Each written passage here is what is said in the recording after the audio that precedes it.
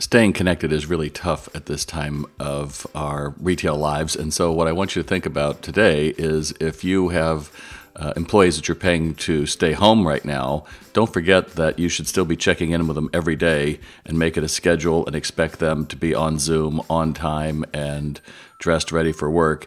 If they are not being paid, but they're at home, maybe you've laid them off, don't forget that you still want to hold on to these people so they come back to you. So one thing I've done is once a week have just invite them to a virtual lunch, or as I did, a virtual cocktail hour, and everybody brings whatever it is at a appointed time, and you're just being people at that moment.